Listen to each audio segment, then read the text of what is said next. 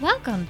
I'm Maria White, professional organizer, owner of Enough with the Stuff, and host of this podcast, Organize Your Stuff. I am thrilled you're joining me for a listen today. I will share tips on getting organized in all areas of your life, so stay tuned for simple tips or interviews with industry experts sharing their unique methods and insights for getting your home and life organized once and for all. This podcast will provide support, encouragement, and motivation along the way. I hope while you are listening, the topic will resonate and inspire you to organize your stuff. Hey everyone, welcome back to Organize Your Stuff. Thank you so much for listening today, and I want to just say a quick thank you. I hope you can feel me sending this awesome appreciation out to the universe, right to you, to thank you for listening to all these episodes that I've been putting out there.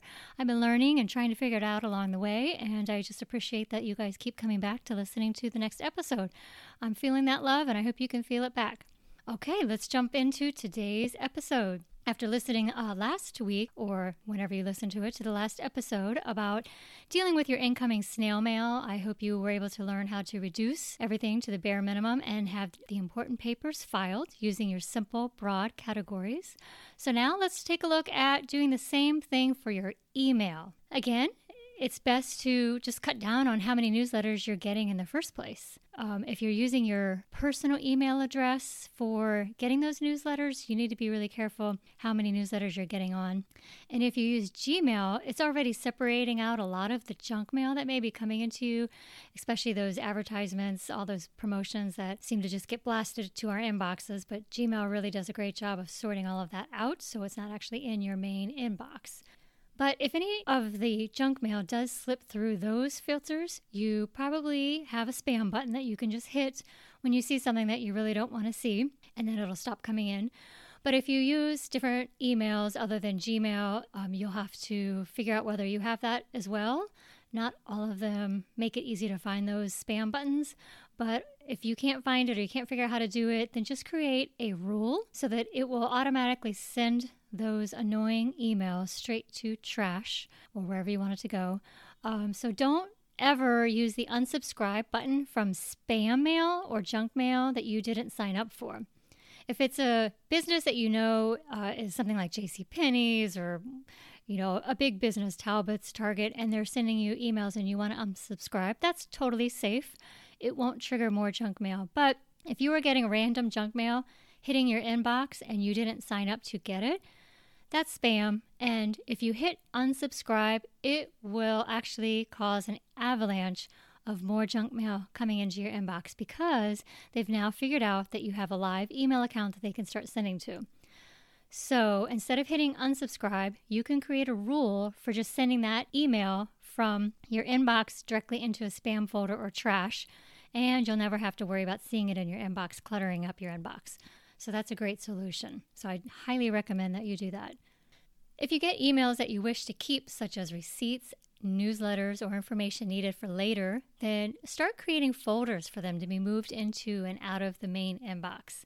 For example, you can create a folder called Receipts and then create subfolders for each year that you're in. So every time a receipt comes into your inbox, you can just easily move that receipt into the appropriate folder for the year.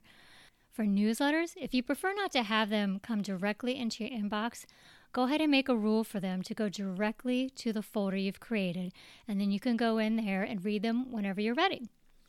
If you subscribe to multiple newsletters, create a subject folder called Newsletters with subfolders for each separate one if you want to keep them separated. You could just have them all go straight into the newsletter folder, and that's totally fine as long as you don't get too many. But before you go to the trouble of actually creating all these folders or subfolders, you should definitely make sure that you are actually really still interested in the information and that you really actually intend to read those newsletters. If they're just coming in and sitting there for months and months at a time and you never actually go into the folder to read any of it, maybe you want to just hit unsubscribe to those particular newsletters and have less hanging over you, making you feel guilty that you're not reading it, because a lot of times all that unread mail can just become a burden and make you feel stressed out that you're not handling enough or you're not reading everything that you're getting. It's okay to say, I'm just not interested in it anymore and I'm just going to let it go and unsubscribe. And then you can delete all of the past ones from that folder and you'll feel so much better. You won't have that glaring, number of 20 unread emails in each folder, glaring at you when you're looking in your email. Creating folders and rules will save you so much grief by preventing too much clutter landing in your inbox. And remember to use a separate email address for online ordering so that your personal email is not filled with spam. When you do get spam coming into your personal inbox, be sure to mark it as spam or create a rule for it to go to the trash, depending on which email platform you're using. If you get emails that you know will need a response, try not to open it until you're ready to actually respond so that it isn't getting lost in the inbox and forgotten. So it'll show up as bold, but once you read an email, it will kind of lose the boldness. And so you tend to get those emails lost with all the other opened emails unless you're really good about deleting right away. So try not to open it, but if you do open it, you can always click on the little box to make it look like it was unread, and then that'll make it stand out more amongst the sea of other emails that you may have in your inbox. Of course, all email platforms have ways to mark emails as important, but that can also quickly become unmanageable, so be sure you're using it judiciously. Not everything is important. And make sure that after you have read those important emails that you make decisions with them. Are they actions that you need to take on them? Do they need to be added to a calendar or to-do list, a follow-up email or a phone call? So think about why you're keeping it, why is it starred, and once you've handled it, then make a decision again about what to do with the email now that you've taken the action step for it. So you want to be sure that you are deleting or archiving emails that are no longer needed in your inbox once they are read. When you archive emails that you want to save just in case you might need it someday, then you can use the search feature to find what you need when that someday comes about. So if the email contains information about a meeting, immediately go ahead and put the pertinent information into your calendar.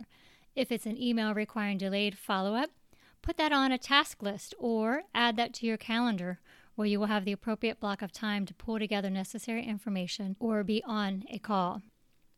And when in doubt about what to do with an email, then simply archive it, and it will be there when you use the search feature if you were to ever need it. Quick ways to add these to-dos or tasks to your calendar or on a task list in Gmail is to click on the 3 vertical dots in the header of your open email. Just make the decision then and there what to do with your email, whether you're going to delete it, archive it, add it to a to-do list, add it to a calendar, or respond right away with a phone call or another email. It's always best to handle something that requires a response right away if it can be handled in less than 5 minutes so that it doesn't sit in your inbox and become clutter or forgotten. If it will require more time to respond, then go ahead and add it to your task list. That way you have another place for the information to remind you that you have to follow up. If you pay for Google's business email called G Suite, which is only $6 a month, you get access to a boatload of options for add-ons that integrate with G Suite, such as a variety of CRMs to choose from, Dropbox, Zoom, Trello, HelloSign, and too many other things to even mention. So consider that as an option if you have a small business to run or just a really big, busy family and need more productivity tools to keep you on top of your tasks. One of my favorite features is the meeting scheduler that integrates with Google Calendar.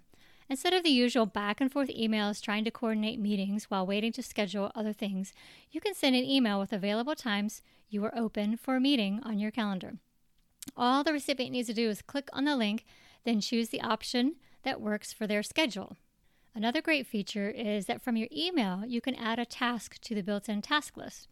The G Suite built-in task list also allows you to set a time you intend to work on it and plops it right into your calendar, so no excuses for forgetting to do a task. It allows the user to set the event to repeat, which is great in case you don't get to it that day for whatever reason, or maybe you have reoccurring tasks that you don't want to forget or accidentally schedule other things during that time. So that's a great use of the task list. It's just another great way to use technology to keep you on task. Seriously, G Suite is really robust. I used to pay for a business Yahoo email account, and it did not give users anything at all other than the ability to use their business name for an email address. I get that with G Suite as well as a host of other great tools to help me get things done. G Suite is truly worth that $6 a month, and I know I haven't even begun to tap into the full potential yet. I'm just sort of scraping the surface at this point and what I've talked about in this particular podcast. I'm not an affiliate of G Suite. I just think that it has a lot of fantastic features and can support a small business or a really busy family without breaking the bank. So I definitely encourage you to check it out or maybe do a trial 30 days and see if it would be good for you guys, because it's got a lot of really nice bells and whistles and it's not going to break the bank. Okay, well, that's it for today, and I hope these tips for organizing email help you have less clutter in your inbox. Now get in there and start deleting, archiving, and making lots of folders for the important things. Okay, good luck. After listening to this podcast today, I hope you have some useful takeaways and feel super motivated to get organized. But maybe you're at a loss with how to start or where to go next in your organizing journey. Wouldn't it be amazing to have me right there to guide you through the process when you're losing motivation or feeling stuck with what to do next? I may not live near you, so through the wonders of our modern technology, I can be right by your side. Virtually, of course. You heard me. I offer virtual organizing. Reach out to me through my website linked below, and we could schedule your first session today.